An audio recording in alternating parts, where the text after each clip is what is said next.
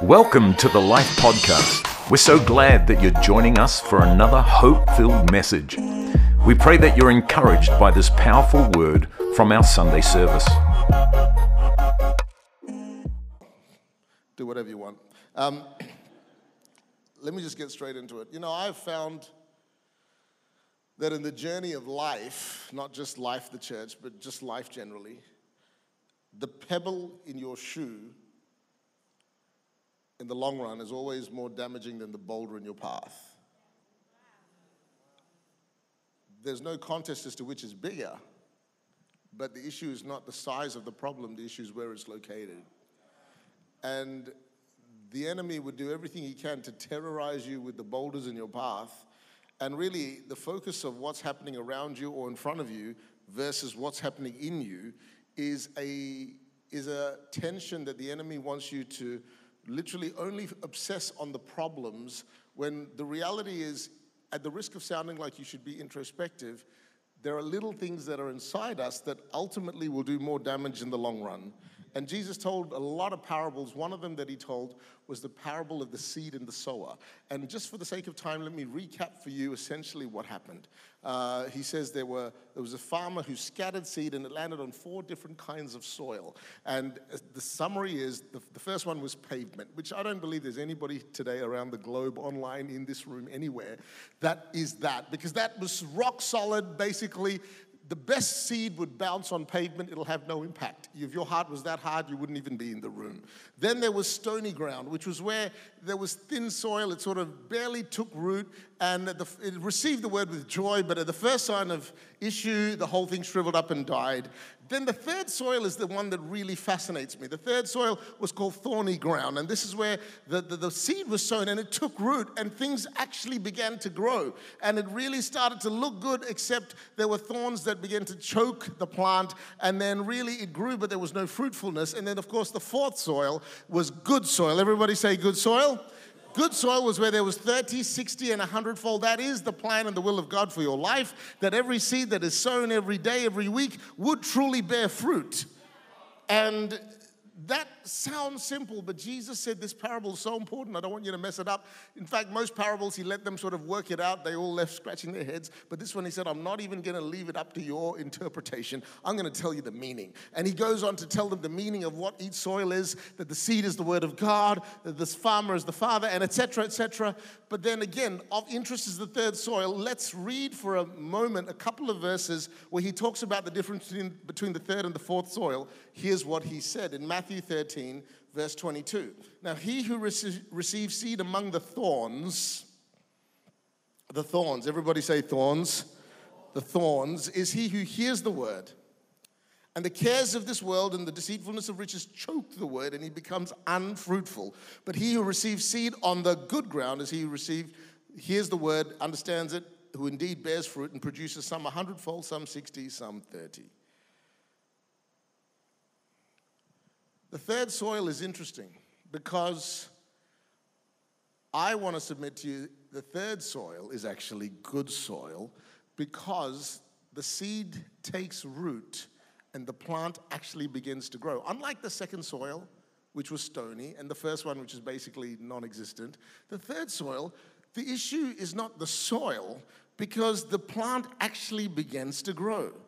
The problem with the third soil is not what's growing. It's what else is growing.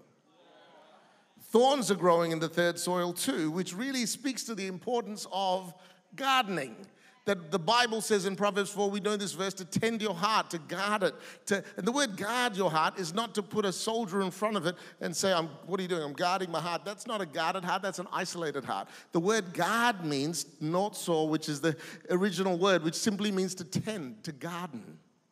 To garden your heart. See, I would suggest that the only difference between the third and the fourth soil is gardening. Because in the fourth soil, there's good soil too, but there's no thorns growing to choke the fruitfulness. See, if you and I don't garden our heart, you could have a soft heart and never be fruitful, because there's other things growing. So love for God is there, but love for all sorts of other things are there. You know, how many realize thorns probably grow quicker in good soil? So good soil isn't the issue. Gardening is the issue. Everybody repeat after me. Say, gardening is good. Look at the person you prefer more and say, gardening is good. The condition of my garden is not a tribute to the soil, but an indictment on the lack of gardening sometimes. And sometimes saying, God, I ask you to take out the thorns in my heart that are choking, because I'm faithful, I'm soft-hearted, I'm yielded, I'm willing. Gardening is good. He goes on to tell another parable straight on the back of that. It's called the parable of the wheat and the tares. It says, another parable he put forth to them, saying, the kingdom of heaven is like a man. This is two agricultural parables back to back. I mean, this is just the times he lived in. If it was today, it'd be the kingdom of heaven is like an iPhone, or, it's like an iCloud, and you download and you whatever, upgrade or whatever. But here's what he said. Agriculture, because that's what they got. It's like a man who sowed good seed in his field, but while men slept, his enemy came and sowed tares. Everyone say tares. Tares. I'm going to say like a Kiwi. Tares. Tares. Tares. Among the wheat, and went his way. But when the grain had sprouted and produced a crop, then the tares also appeared. So the servants of the owner came and said to him, Sir, did you not sow good seed in your field? How then does it have tares? He said to them, an enemy has done this. The servant said to him, do you want us then to go and gather them up? But gardening, Lord, should we do some gardening? But he said, no, lest while you gather up the tares, you also uproot the wheat with them. Let both grow together until the harvest. And at the time of harvest, I will say to the reapers, first gather together the tares and bind them in bundles to burn them, but gather the wheat into my barn.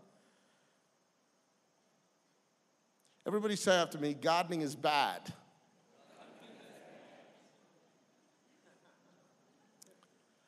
If you're confused, it simply means you've been listening.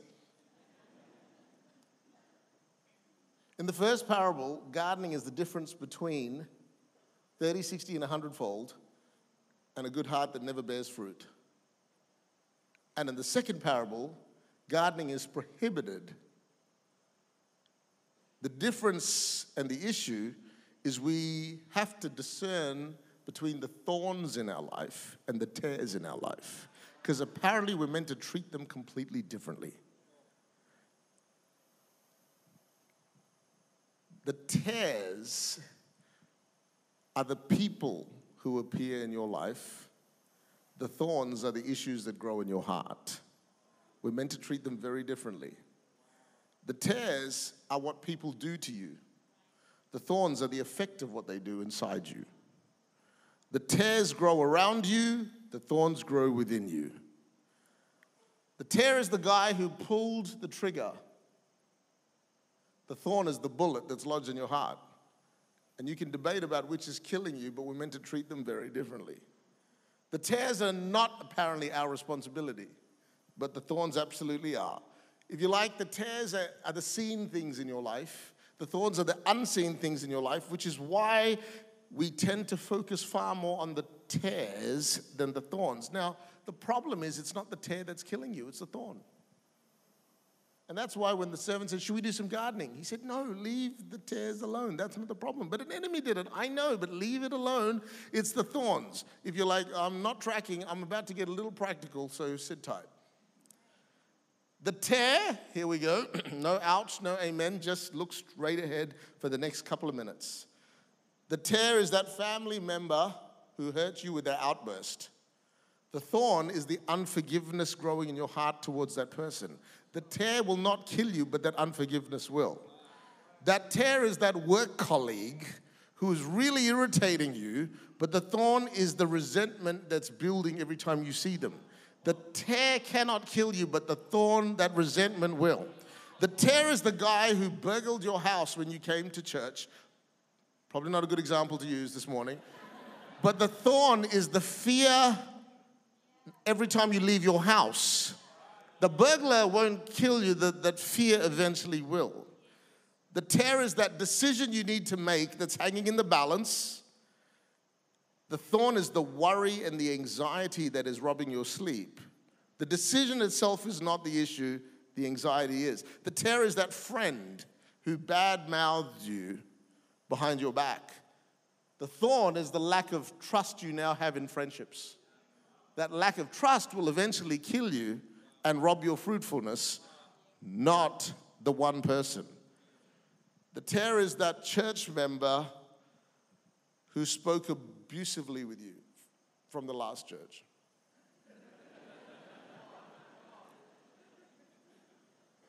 And the thorn is a cynical view you have of church going Christians, like, oh, church people, Christians. The tear is the person who flattered you and you felt amazing. But the thorn is the pride growing in your heart because you think it's all you and not God. The tear is the sick person you prayed for who didn't get healed. In fact, they passed away. But the thorn is the unbelief that's now growing in your heart towards healing. The thorn will kill you. The tear is your spouse who doesn't understand the load you carry. But the thorn is your inner determination to not share your heart as a result. That thorn will kill your marriage, not the tear. The tear is that church leader from the last church who didn't handle your situation well. And the thorn is your issue with leadership every time, your issue with authority, your hatred of authority.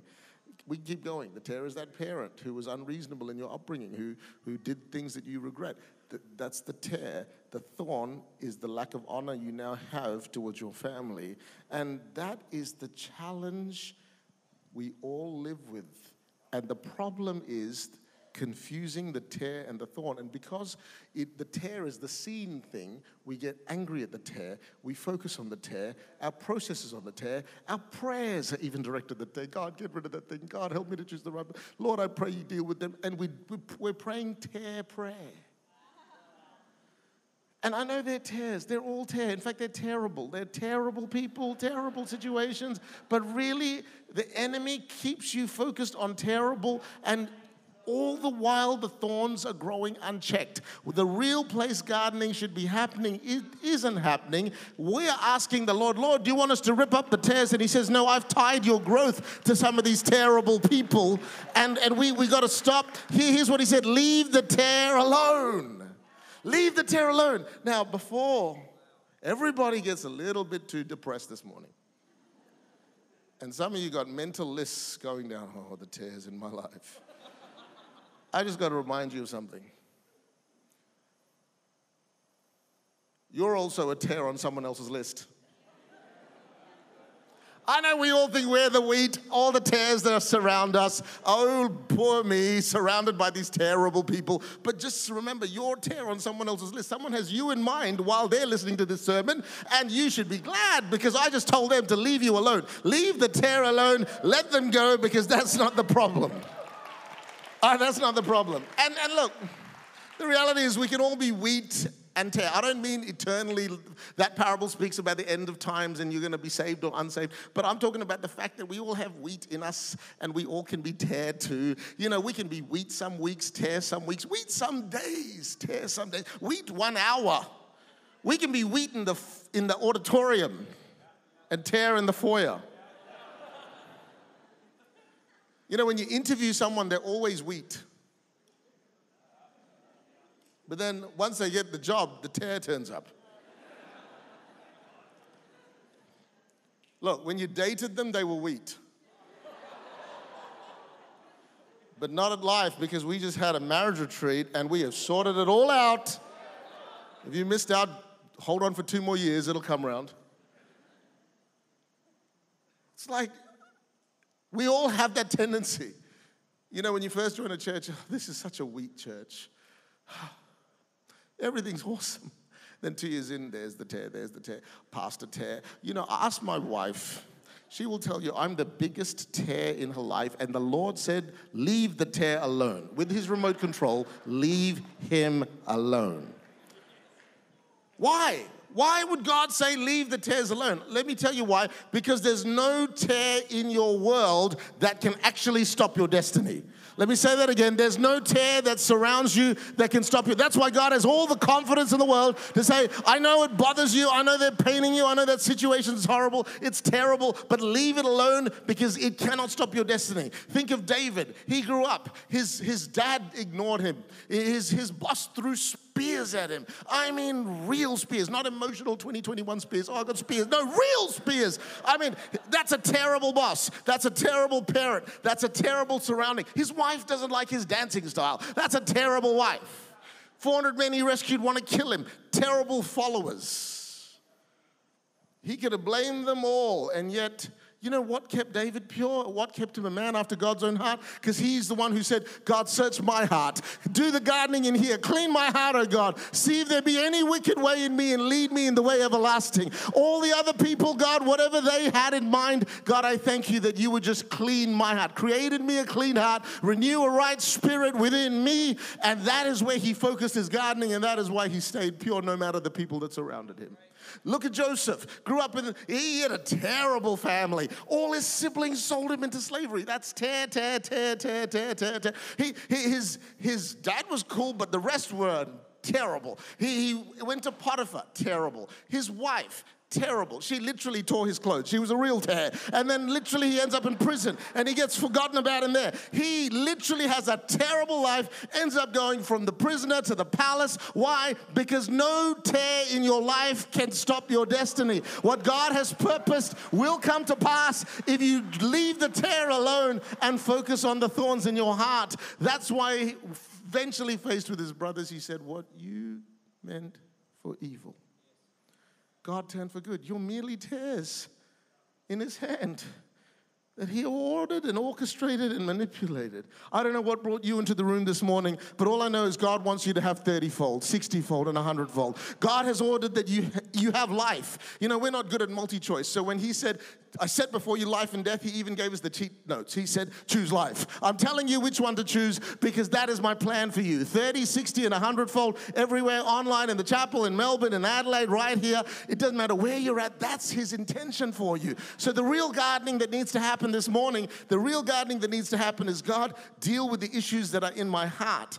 See, here's the problem. This is the devil's goal. If you can turn your head so that your soul focuses on the tear and everything that consumes you is the external, he will allow the thorn to grow unchecked. And what you ignore continues to grow. And Jesus did this with his own disciples. Judas, be careful. There's a little thorn growing in your heart called greed. If we don't take that out, it's going to eat you up. James and John, there's a little thorn in your heart called ego, wanting position and title and wanting to be the greatest. Get rid of that because that's not going to do you good. All of us are subject to this. I remember for the first probably 7 years of Kingdom City, 8 years, Jemima and I literally lived between two countries, Perth in Australia and Kuala Lumpur in Malaysia. And we would be sort of 3 months for the best part of 7 years. In fact, until COVID hit, we were pretty much living between the two countries. And what would happen is wherever we'd base, I would do trips to other places, et cetera, et cetera. And, you know, it sort of took a toll, but we felt the Lord had asked us to do this. And the story is what it is today to some degree because of our journey and the obedience that came with it. But it started to feel a little tiring, as you can imagine. I remember one trip where we'd just gone from Perth, relocated to KL, so to speak. We got a house in each, and we were there, and I got a call from my PA the day after, and she was in tears. I said, what's wrong? And she said, you know how you left all your keys with me? I'm like, yes. She goes, I've done something really bad. What is it? Well, so they had a second-hand sort of, it's a car. It's like a bomb of a car. Like literally they were hoping it got stolen so they get the insurance money, that sort of car. She said, I left it at the church compound and I left your keys in my car and someone broke in. I said, you left your church overnight in a public car? Yeah. And someone broke in and stole my car and so they got all your keys. I said, oh. And I'm thinking, I got the church keys on there, I've got the house keys on there, the car keys on there. We've just come to the other country. This is happening in Perth. And I'm thinking, this is not what we needed. And she goes, that's not the worst part. I said, that's not the worst part? Could feel all the thorns rising. And I said, what's the worst part? She said, well, I took some of your mail which had your address on it and I put it under the keys. So they stole my car, they found your address, they went to your house and they stole your car too. I'm like,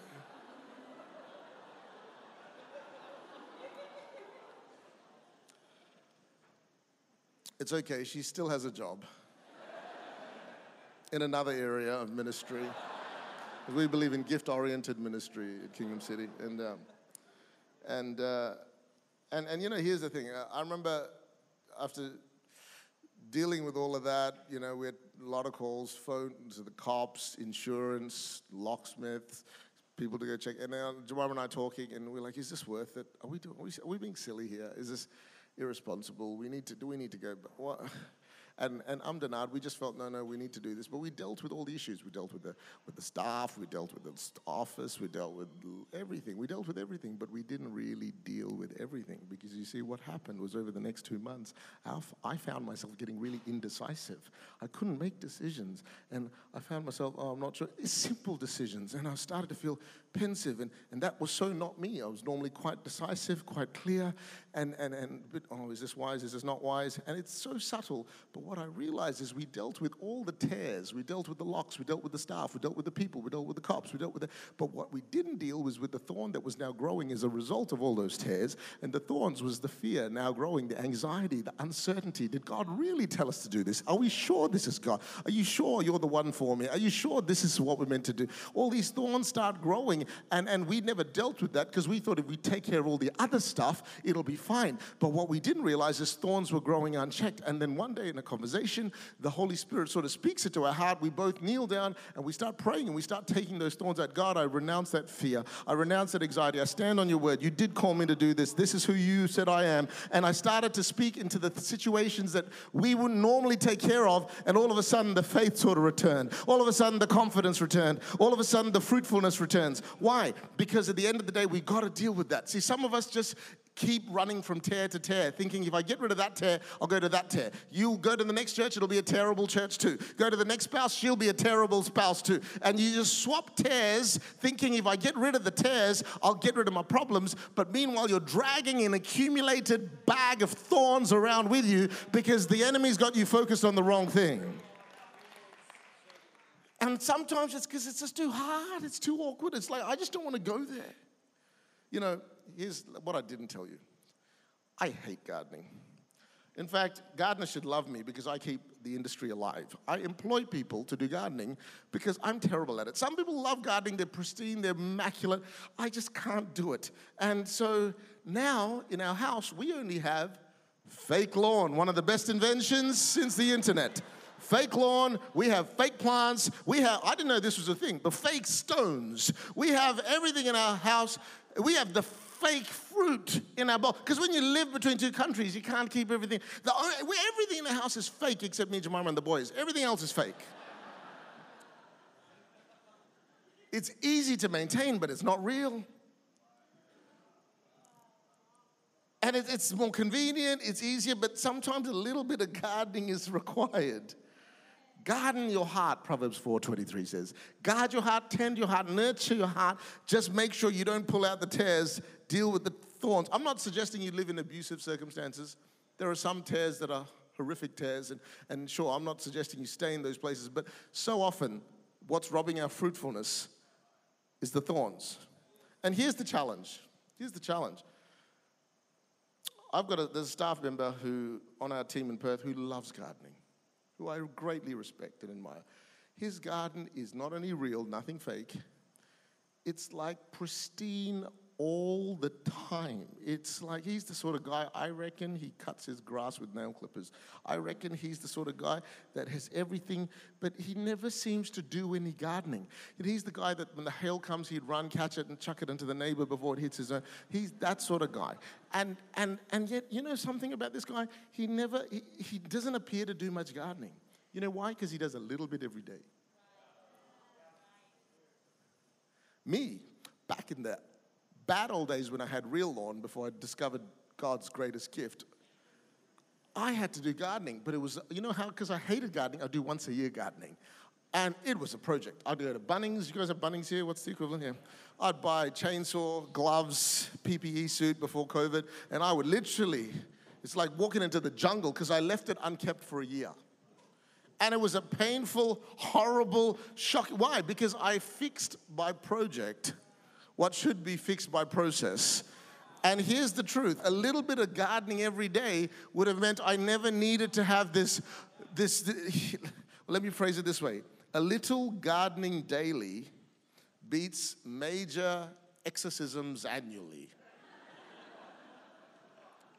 And if you need a major exorcism, today might be your lucky day. But the point simply is, whatever you need to do to get it right. Here's the good thing for all the people on the marriage retreat, and if you're in other cities, you'll have one. Pester your pastor till you get one, because maybe that was the chance. But a little bit of gardening daily, a little bit of saying, Father, every time I go to bed, God, give me a clean heart. Lord, when I wake up in the morning, any little thing that's going to get in the way, God, deal with the thorns in my heart. Just take it out. I don't want it to bother me. I don't want it to bug me. Please help me to sleep with a clean heart. You know, I read this story about a prophet by the name of Graham Cook. And he tells a story that's fascinating, and I have to read it to you. He was a guy who started prophetic schools, and he had these 3 ministers in town who thought he was of the devil, didn't believe in that sort of thing, and they literally didn't come. The kind of registrations for a conference you never want. These are the guys who literally turned up to take notes and blog about how ungodly this guy is. And he's angry at these 3. He's mad at these 3. One night he goes to sleep and he has a vision, which is not uncommon for him because he's a prophetic sort of guy. And he writes this in his book. And I just thought I'd read it to you because it's fascinating. This torment from these writers / ministers / friends would critique and carry him on for probably a couple of years. And this is what he writes in his book. He goes, this went on for 2 years. They booked into every school. I cried out to the Lord, please kill them. Well, that prayer didn't work, so I modified it to maiming. Lord, cut off their writing hand, do something. Several weeks later, he answered my prayer, though not in the manner I had envisioned. One night I had a dream. I'm used to dreaming. Most of my revelatory dreams begin in the same way, so I'm able to retain what I see, hear, and experience in the dream. In his dream, God is on the throne. I'm sat on one arm of it with my legs over his lap, and our heads are together talking. In this particular dream, the Father had something to show me. When I readily agreed, he gave the command to one side of his throne, and an angel walked in with a huge block of the most beautiful marble I had ever seen. It was 6 foot high, 4 feet wide, 3 feet deep. It was glorious and breathtaking. Jesus comes into view, smiling that lovely, slow, small smile of his. He dug a finger into the marble and made an outline of a figure in the stone, and I watched entranced. The Father asked, would you like to see it made? I nodded enthusiastically, and he gave a command, and these pairs of hands and arms up to the elbow appeared, and each held a hammer and chisel, and at the command of the Father began sculpting this figure out of the marble. If you encourage them, they will work faster, and it'll be completed quicker, he said, smiling at me. I began to tentatively bless and encourage them, but it didn't seem to make any difference. My son, you must always be wholehearted in your encouragements, he said, laughing. I began to exhort, bless, and encourage loudly by the Father. At one point, I was standing on the arm of his throne with my hand on the Lord's head for balance, shouting encouragement at the very top of my voice. Everywhere was pandemonium. There was huge laughter and cheering all around me. One angel was lying on the floor, beating his fist with laughter. The draft of his wings almost knocked me off my perch. Eventually, the work was finished, and the noise became peace. I was exhausted and sank down to my original position. I stared in awe at the figure that had been created. Do you know what it is? The Father breathed into my ear. When I shook my head, mute in awe and wonder, he turned my face to look in his eyes. It's how I see you, my son. It's the man I'm making you into. I looked again at the figure and began to cry. But it's so beautiful, my Lord, I whispered. He smiled gently, looking full into my face. Would you like to thank the sculptors, he asked with a smile. Sure, I said, turning back to the statue. My smile of thanks turned to one of total shock and horror when the 3 stooges who'd been turning up to my conference suddenly appeared next to the sculpture. Ah! I screamed at the top of my voice so loudly I woke myself up. Suddenly a flood of revelation filled my waking heart and mind. I began to realize the purpose of the Lord over the last 2 years. God allows in his wisdom what he could prevent by his power. And all of their opposition had driven me to strive to become an excellent teacher. Their critique and criticism had pushed me into a place of continuously upgrading my material, the quality of my presentation, and the School of Prophecy was gaining an excellent reputation because I had consistently upgraded it in the face of their antagonism. What had not been upgraded, I realized, was my own nature and character. Their hostility had not produced in me an opposite spirit that craved Christ-likeness. I had been offended, angry, and affronted. I had a grieved spirit, believing it was justice. I had not at all seen the purpose of the Father was also to change my character and personality. You know, the tears have never really been the problem. And for some reason, God has attached your growth to the tears in your life, but He does not require you to live with thorns. You know, in fact, as the worship team come and join me, I want to close with one more verse. And this verse may stagger you because you might have been to church your whole life and you know about God as the Father, as the healer, as the provider, as the Savior. He's the beginning, He's the end, He's the first, He's the last, He's all that. But God is also has another title, and maybe you've never seen it before, but God is also the gardener. John 15:1 says this, I am the true vine, and my Father is the gardener. I never thought this is a title that would be attached to God. But the beauty is today, it's not your job to self-garden necessarily. If it feels too awkward, it feels too hard. If the list of tares and the bag of thorns seems so big, the great news is Jesus is the vine and the Father is the gardener. You don't have to go to Bunnings and get yourself all sorted out today. Even in these few moments, I'm believing that the Lord can actually just touch your heart, and with a simple prayer of saying, God, I give you my heart. I give you my heart, I give you my soul. Have your way, you be the gardener. Don't try and pull out through self-help what God can do in a moment of surrender. In fact, right now, why don't we all stand to our feet? Can we all over in every location, wherever you are here, right here in the room? Yeah. But it starts with just our admission of our need for gardening. And don't do what I did and fill your life with fake. I know it's easier. No, it's quicker. But there's a gardener who loves you. There's a gardener who cares for you. So you've known Him as Savior, as Lord, as healer, as provider, as King, as Creator, as Alpha, as Omega. But today, let Him be the gardener. Just give Him access to come into whatever is going on the inside, because the pebble in your shoe is what He's after. I believe in shifting mountains, and I believe in God calming storms, and I believe in God removing boulders, but maybe what He wants to do is a little bit of gardening on the inside. And only you know what's really going on. But I will say this, that Jesus wore a crown of thorns so you wouldn't have to carry it around in your heart. And maybe 30, 60, and 100-fold is on the other side of a simple prayer of surrender. Just put your hand on your heart for a second, all over the room, all over the globe, wherever you're leaning in from right now. And some of you maybe have disappointment over what's happened. You've had tear situations, tear people. There are people here today also feeling, I sense, a level of disillusionment, not over what happened, but what hasn't happened. You've been praying a prayer and believing something to happen, and for some reason, things haven't turned out the way you thought. Just let the gardener in. Let Him pull out the thorns that are stopping you from 30, 60, and 100-fold right now.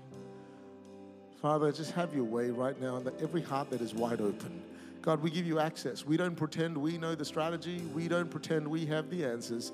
We know you are the answer. And I thank you for the promise that you are the gardener. Thank you, Jesus, for dying on a cross and taking the thorns so that we wouldn't have to carry them. And Father, I pray that every heart would be such pure soil, such good soil, from the youngest adult to the oldest adult. God, I thank you that there is nothing in this room, nothing around every room right now that you cannot touch, you cannot mend, you cannot heal, you cannot pull out. Father, even the things we're in denial over, God, I pray we wouldn't have to deal with a major crisis in a year, because you would deal with the thoughts, you would deal with the thorns, you would take it out from the root even now. A little bit of daily gardening. God, we invite you in, not once a year, but every day. Create in me a clean heart, oh God. Renew a right spirit within me. Lord, I thank you. Restore unto me the joy, the joy, the joy, the joy of my salvation. I thank you, Father, that there is a joy returning. There's a joy returning. There's a joy returning. There's a thankfulness returning. Father, we thank you, Lord. Today we make a choice. Lord, we bless the tear. And Lord, we're ruthless with the thorn, not the other way around, God. We pray, God, that you would bless our enemies. You would bless those who come against us. And Father, you would take care of them. God, we pray that you who will take care of them at the end would take care of us right now, right here. I thank you, God, that there would be even now surgery that's so subtle, that's so sweet, because Holy Spirit, you are able to work. You are able to work.